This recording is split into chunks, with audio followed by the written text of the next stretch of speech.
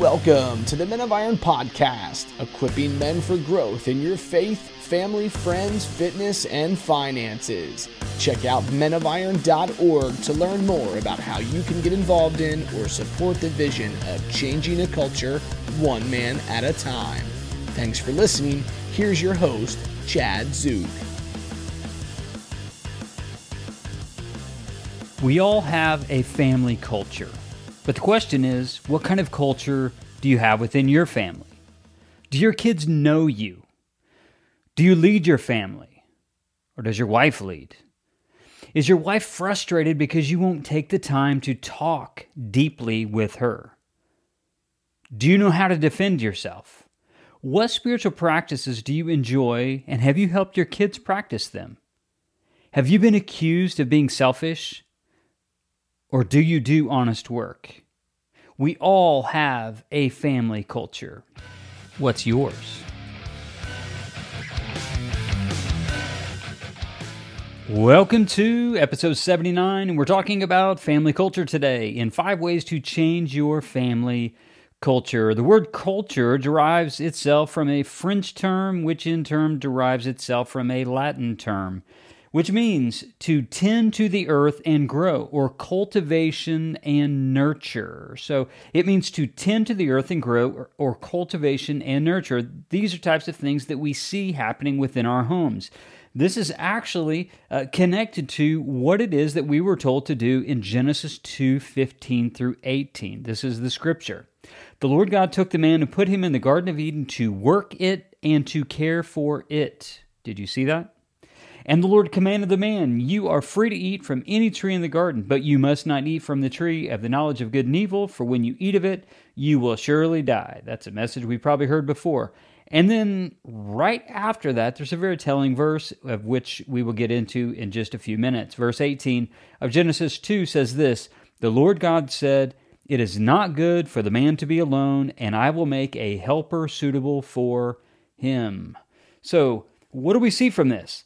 We see that even the mandate in Genesis 2:15 through 18, that there is a cultural mandate. The word culture that I just defined a moment ago, tend to the earth and grow, cultivation and nurture, this is all part of working in the garden and to take care of the garden. And this is not just talking about the earth, this is also talking about relationships that would come in the garden, which is why 2 verses later, the Lord God said, "It's not good for man to be alone. I will make a helper suitable for him." So we are to be culture builders. We develop a culture within our home. All of us do this in one way or another. You see, I operate off of this premise in life. Every man needs to take responsibility as a servant leader in his home and in his church and in his workplace. That's every man. That's you. Every man needs to take responsibility as a servant leader in his home, in his church, and in his workplace.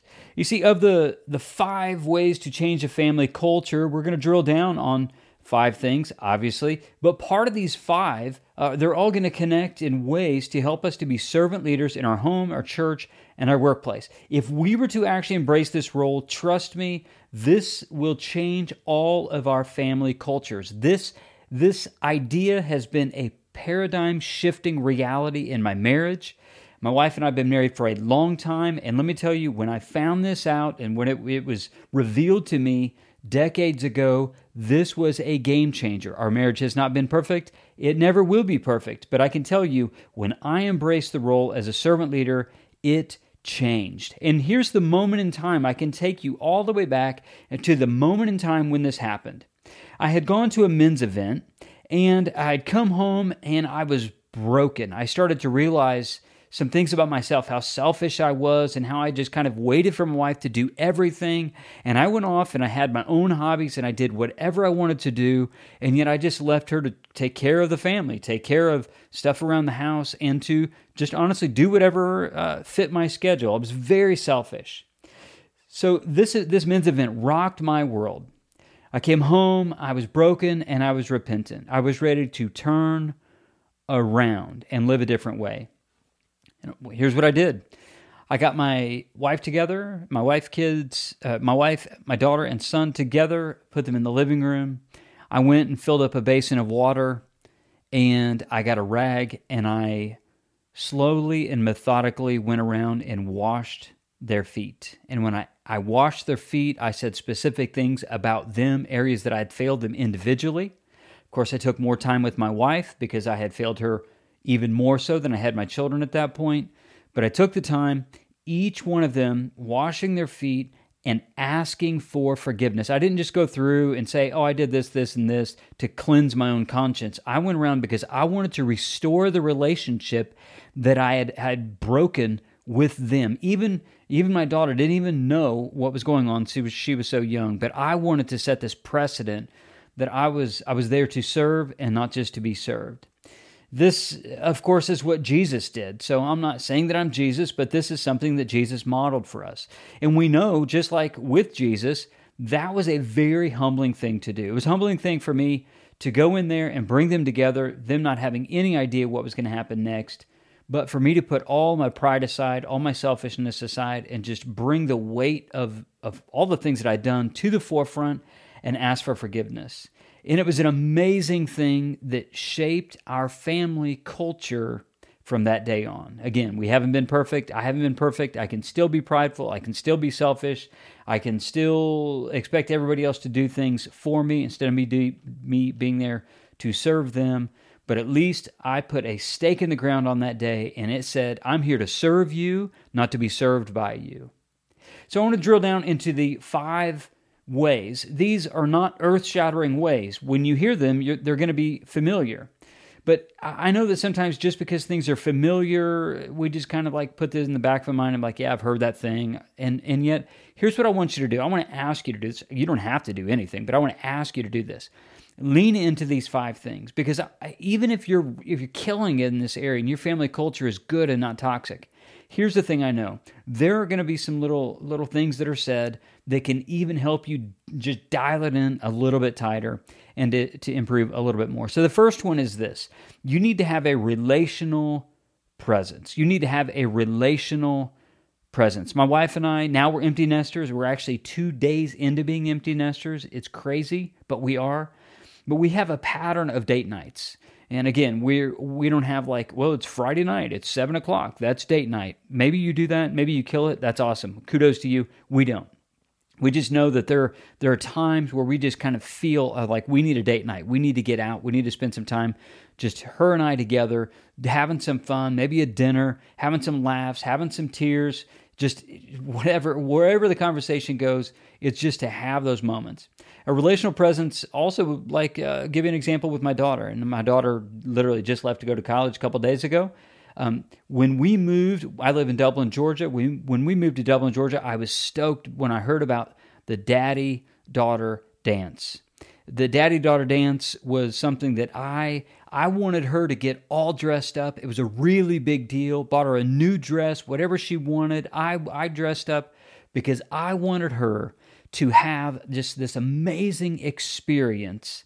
And not just an amazing experience, I was actually setting a standard for her that on her wedding day, that she's going to dress up and that there's going to be a man who's going to care for her. And so I wanted her to have all of those daddy-daughter dances, and they were fun, and we were doing, line dances and stuff too, so don't think this is all gushy. But we would go out, and I would have all these things in my head. I said, this is what I want this night to be. So I would have her to go through all the motions, just like my wife did on our wedding day, to go and you get your nails done, and you pick out the dress, and you get all dressed up, and you take the pictures, and it's a really big deal. And there's the big unveil with me as the dad, as I'm dressed up, and we're oohing on together, and we go in there as a couple, just her and I, and we go and we eat pizza. They always have pizza. We go in there and have pizza. So again, it's a lot of fun and a lot of dancing, and I let her go dance with her friends. But for me, I wanted her to know that she was set apart, and that these were just little bitty ways of showing her what her wedding day should be like, that she is set apart and that she is beautiful. And because of that there is a high level of honor that is due her simply because she's my daughter and because one day she's going to be someone's bride. I'll just summarize it in saying it this way and talking about relational presence. Be active in the lives of your wife and your kids. Be active. Wherever, if your kids are involved in sports, try to be there during as many of those sporting activities as you can. You don't have to be there for every practice. Don't be that weird dad.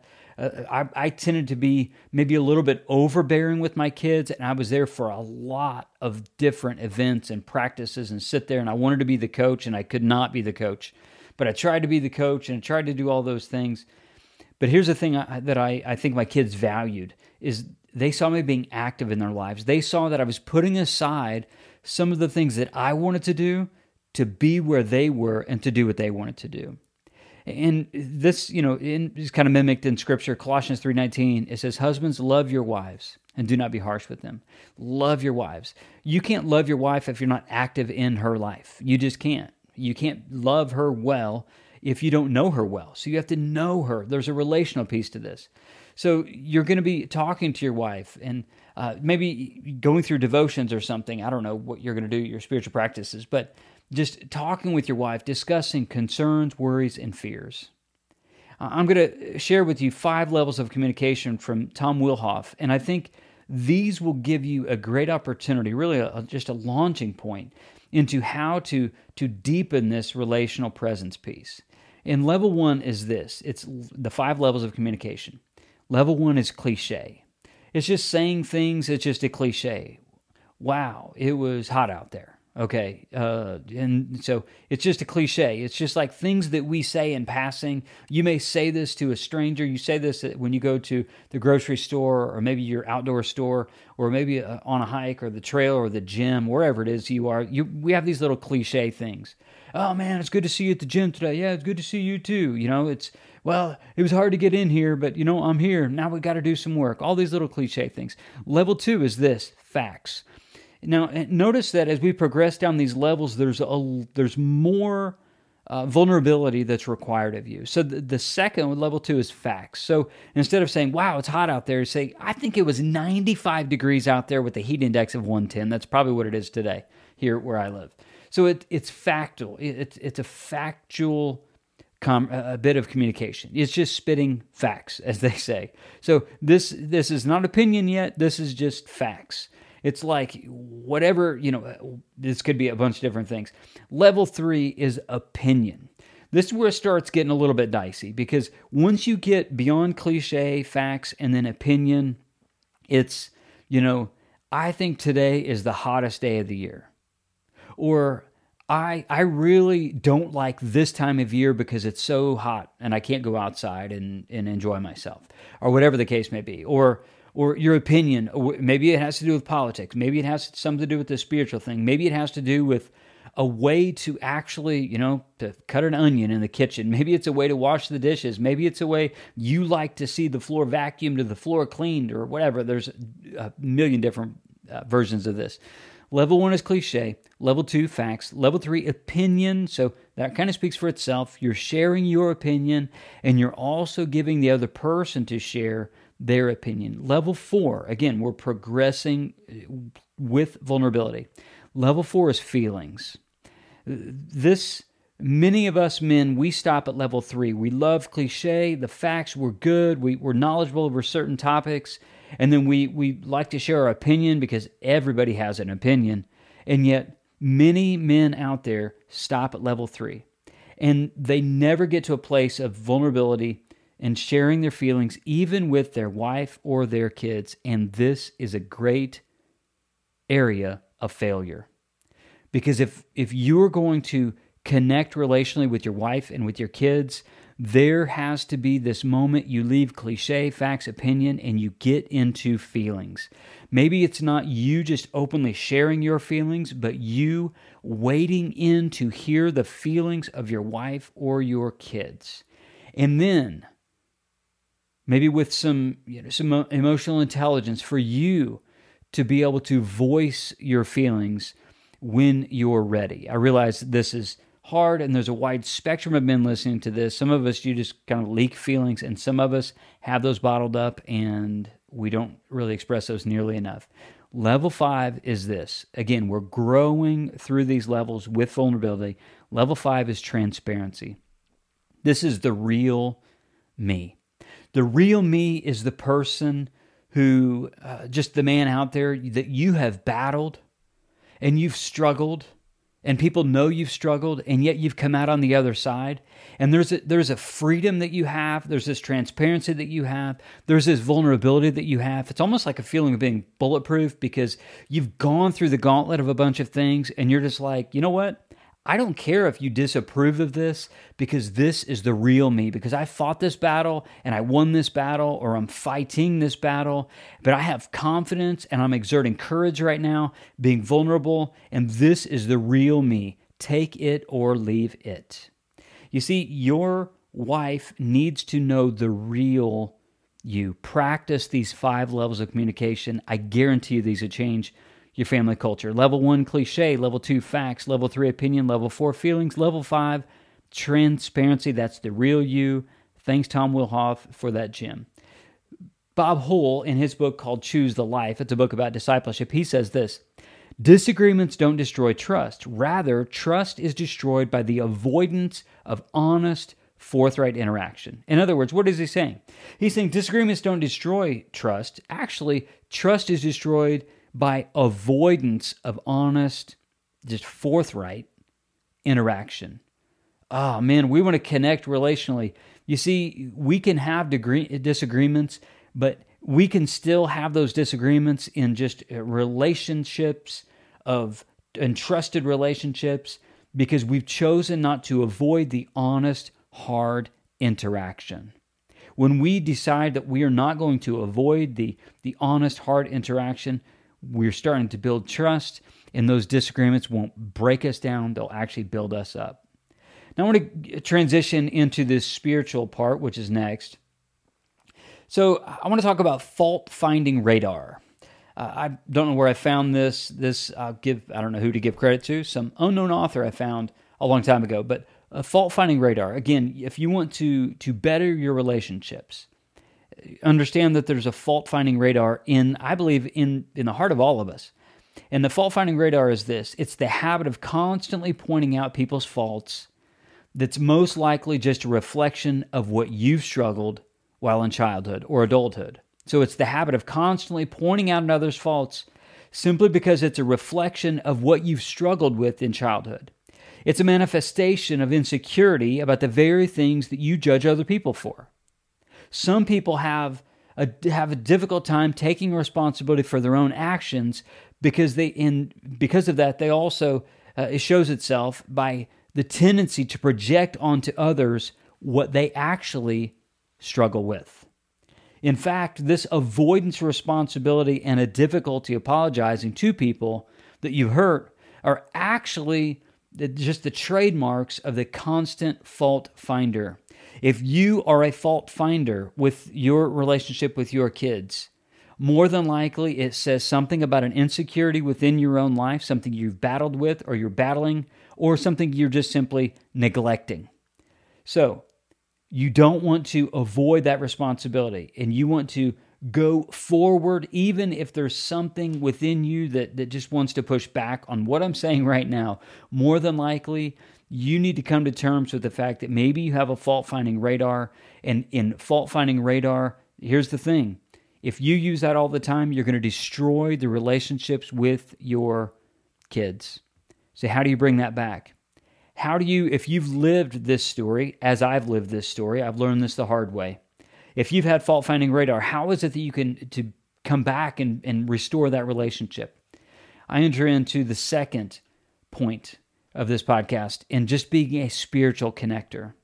And part of being a spiritual connector is walking in humility. Humility that's based off of an acknowledgement of your own failings, of your own sins, if you want to call it that, your own iniquity, if you want to call it that, very spiritual terms, but your own failings. Walking with the reality that you're not perfect, just like your kids aren't perfect, so you're not expecting your wife or your kids or your friends to be perfect. Instead, the spiritual connector is an awesome thing, because if you use confession, and that's one of the spiritual disciplines that oftentimes doesn't really get practiced within the Protestant faith. Catholics pretty much have the market on all of this, and they have their own version of it. I'm not an advocate. I'm an advocate for the Protestant version, is just going to the Lord privately, you and God, just confessing, sitting there long enough for Him to reveal to you what it is that you've done, for you to admit it, ask for forgiveness, and then have that relationship restored.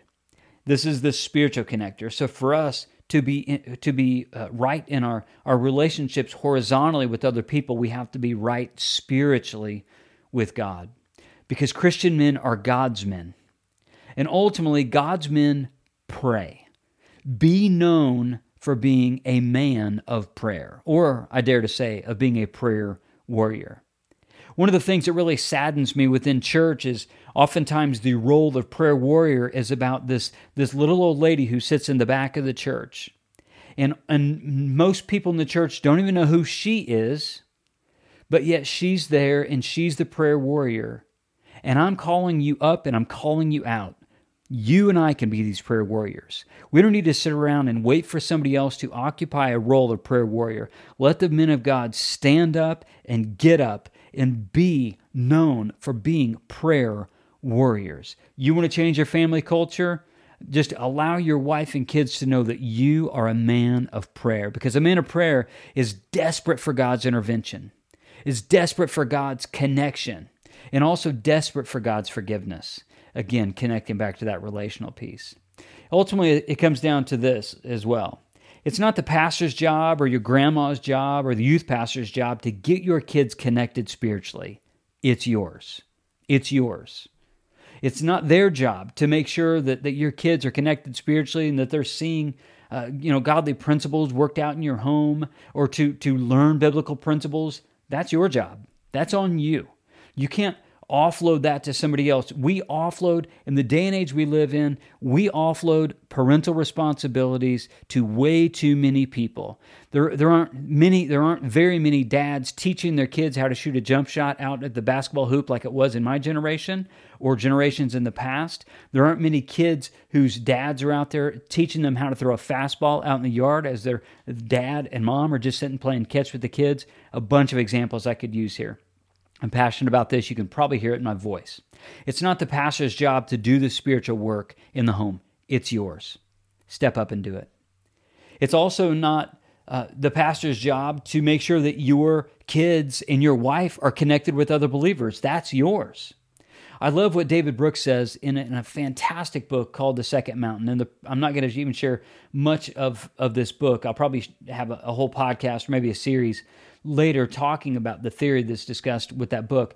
But I love this quote. He says, "Community life, care for one another, is built on friction, on sticky and inefficient relationships." I'll say it again. Community life, this is connecting with other believers. Community life, care for one another, is built on friction, on sticky and inefficient relationships. That's an amazing quote that David Brooks shares. It's built on friction. Community life, care for one another, is built on friction. We're not always going to get this right. You're not going to like some of the things that I say. And if we were sitting down having a cup of coffee, you're going to say things that I don't like.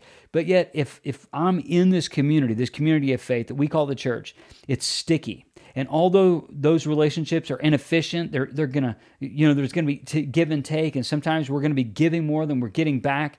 But those are inefficient. But we are in it to win it. It's our job to build a family culture where we have the spiritual connection, and this also comes by time alone with God. And know that time alone with God, it preps you for time together with others. So we talked about community life. Time alone with God preps you for time together with others. So some of the spiritual practices that I really enjoy, one of them is meditation, not in the weird Eastern sense, but biblical meditation. I love it. It's helpful. It's helped me to really curb a lot of anxiety that I struggle with from time to time. Of course, there's scripture reading, and then there's prayer, which we've just mentioned, and solitude is something that I've only found over the last couple of years, and it is amazing. And then journaling. And I've gone back and forth with journaling. I'm currently journaling again, but it's just a great way for me to express myself and to just to talk. Ultimately, when I write down in my journal, it would just be a rambling to anybody else. But I know that it makes sense to God, so it's absolutely worth it. So takeaway number 1 is we need to have a relational presence. Takeaway number 2 is we need to be spiritual connectors. Takeaway number 3, if we're going to better our family culture, is to be a provider. to be a provider.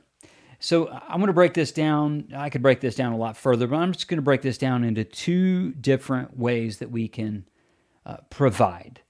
And the first one is this, through emotional needs. So that we're the provider of emotional needs.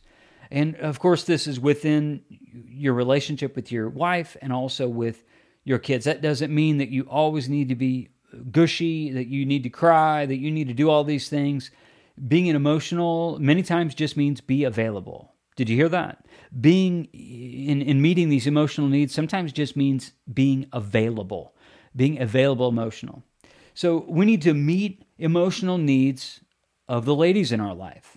I'm going to give you just kind of a comical way of these 8 comical things, the real definition of words when used by women. So the real definition of words when used by women, and let this just be a little tongue-in-cheek, but also helpful, and I'm not trying to offend any ladies out there. We can agree to disagree and still be friends. So here's the real definition of words when used by women. When a woman uses the word fine, she says, I'm right. She's also saying this argument is over and you need to shut up. The second words to be defined is that's okay. This is actually one of the most dangerous statements a woman can make to a man, because that's okay means that she wants to think hard and long before deciding how and when you're going to get paid back for your mistake. The third one is this, nothing. This is really the calm before the storm, because when she says nothing, she actually means something, and you better be on your toes. And here's a little side note. Arguments that start with nothing usually end up with something.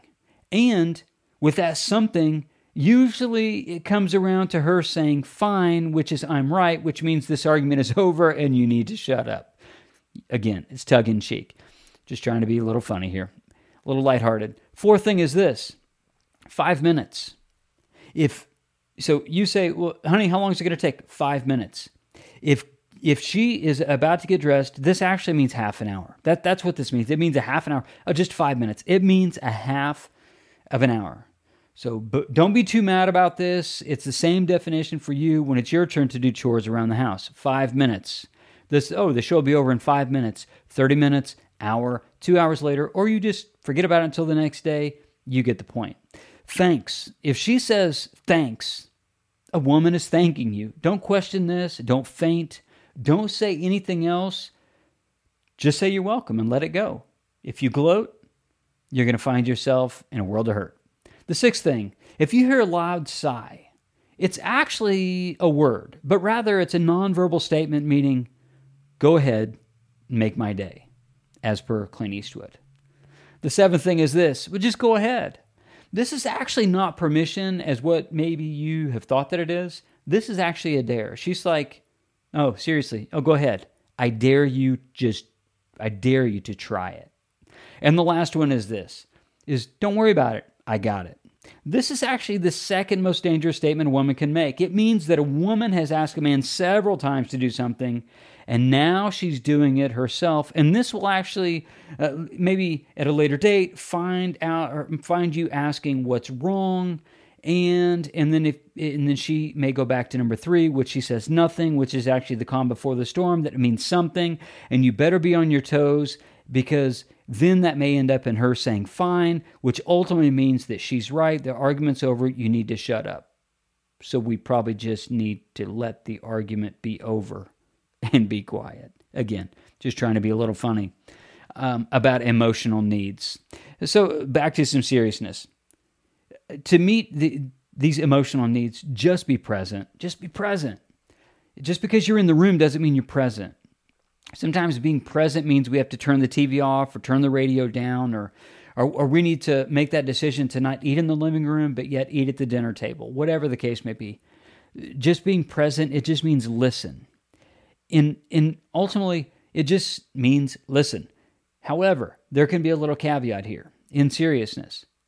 One of the great ways that you can either help your wife or your child to connect with you relationally and emotionally in this way, being a good provider of a good emotional base is just listen and then ask her or your kids what they need from you. And if they say nothing, just listen some more. If your wife, perhaps, she says, I just needed someone to talk to, just listen. If she tells you something specific to do, praise Jesus, go be the hero. But until then, just listen.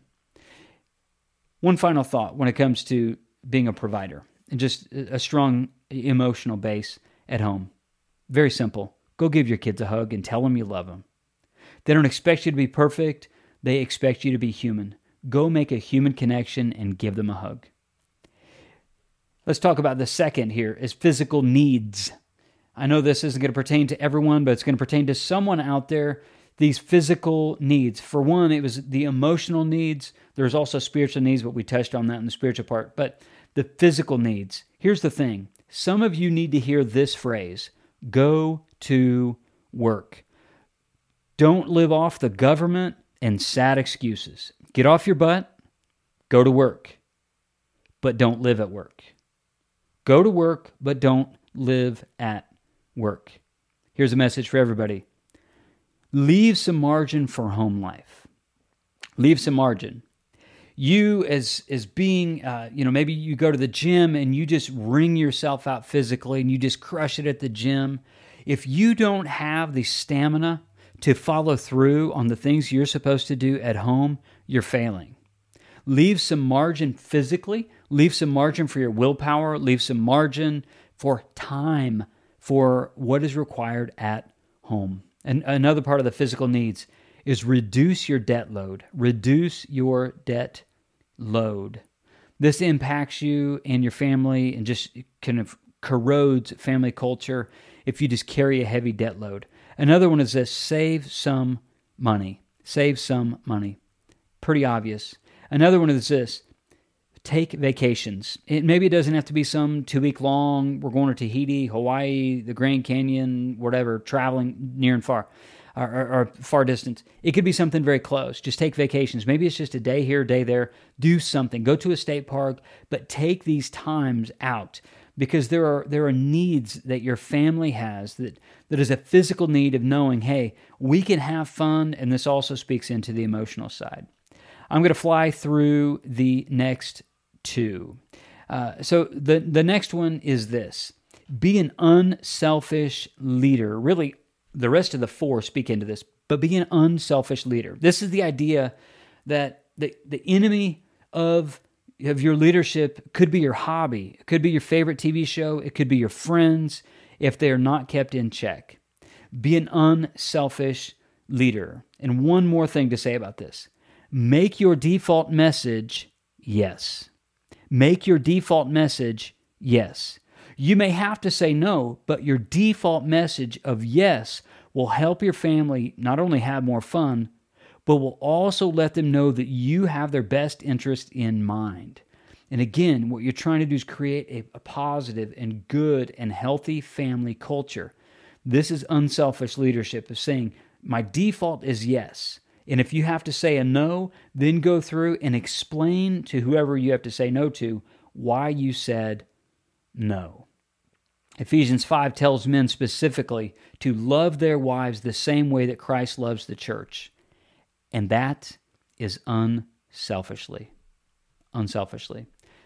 The fifth takeaway is this. Be a protector. Just the other night, I was just about to go to sleep. There was a little bump I heard, and it was a weird sound, but it was loud enough to wake me up, like up, wide awake. And so what did I do? I got up, I listened to the sound, tried to identify where it was coming from. I couldn't identify where it was coming from, but what did I do? I got up, and I'd gone through, and I cleared every room in the house. I cleared all the rooms, checking just to make sure, hey, what was that sound? And then turns out it was actually nothing. But here's what I did. I didn't just ignore it. I am the protector of my home. I am the protector of my wife and my children and my grandchildren. I'm the protector in that setting. So as I heard that, I'm the one who got up and I did a room clearing, just cleared every room in the house to make sure that nothing was going on. So here's some things to say about this, and then I'm going to wrap it up. To be a protector, learn a combative skill. Learn a combative skill. There's all sorts of different combative skills. I've actually got a guest who's going to be on this podcast in a couple of weeks who's going to be able to tell us some specific combative skills to help us, but learn a combative skill. It could be something as simple as boxing.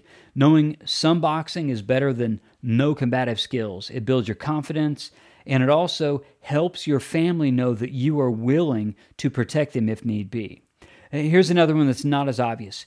Train to run a mile without stopping. Train to run a mile without stopping. You never know when you're going to have to do that, to run a mile without stopping. I'll just tell you in this way. So a couple years ago, my family and we were on vacation just over the holidays in Philadelphia. I was there on a work trip, but we just kind of added some vacation time in. And so we were at the main cathedral that's in downtown Philadelphia, and I actually did this, but my daughter had a piece, had her camera and her lens and all this stuff in a bag, and I told her to basically put it on this seat in the bus. We left the bus. We got off the bus and the bus left us. So the bus took off, and I realized, oh crap, I don't have this camera. Multiple lenses would have been, thousands of dollars of just epic mistake, and it was my fault. I looked up and I sprinted. I had the ability to, because I trained to run, doing some cardio and running. I sprinted to the bus and then I eventually got the bus to stop, and I got the camera bag out, and then I went back, and the temperature was in the 20s. I was breathing hard. I was a mess, but here's the thing. I got it. And the reason why I had it is because I've trained to be able to run at least a mile without stopping. I probably had to run half a mile. All told, I probably ran a half mile, quarter mile to a half mile to go run this bus down and then to stop it in enough time. So it's being the protector. This is what allowed me to do this. I talked about room clearing. I recommend you do dry runs of room clearing in the dark. Start without a weapon and work into a weapon if you're comfortable with it. So do dry runs of room clearing in the dark. Get used to what it's like to maneuver in your house in the dark. Don't turn the lights on. Walk around in the dark. Get familiar with the door jambs are, with where the furniture is for you to be able to maneuver in the dark in your home. Study the points of entry into your home and look for vulnerabilities. That's another one. Study the points of entry into your home and look for vulnerabilities. Here's another one. It's going to be controversial. I believe in this. You may not, and that's okay. Purchase a firearm and learn how to use it. One of the weapons I have is a Glock. There are numerous platforms out there for you to choose that are great. Get comfortable with it. Hopefully you will never have to use it, but it's good to know that you have the skills just in case you do get it in a real life situation. Again, we hope we never have to do this, but it's great to know that you have skills to be able to use it if you're in a situation that you need to use it. Speaking of that, give your family a code word. This is what it means. So our family has a code word. I'm not going to tell you what it is, but our family has a code word. And if there's a bump in the night and people are sleeping, again, it's going to be in the night if something happens like this. There's a code word. I can just yell it out, and people, once they hear the code word within my family, there's a rallying point in our yard for them to go. I advise, if you were to be a good protector, and again, building a good family culture, consider giving your family a code word that's going to be, you're going to use this to activate them into action. After they hear the code word, the instructions are leave the house and go to the rallying point in the yard or wherever it is that you choose. Make it easy to find and easy for them to egress into, but give them a family code word. And sometimes you have to protect your families from themselves. So you need to protect your schedules, protect yourself from obligations. Saying no is a good idea when you have to leverage. Saying no is a good idea when you have to leverage your responsibility as a man. It can be a good thing for you to say no, and saying no, we're trying to maintain a good family culture. Again, we talked about relational presence, being a spiritual connector, being a provider. unselfish leadership, and lastly, being a protector. Thanks for listening, gentlemen. This went a little bit longer than I thought I was going to. Maybe you have to listen to this in 2 sessions if it's a little bit over your listening ability. But hopefully it was helpful for you. It's changed my life. And trust me, if you put this into practice, it'll change yours too.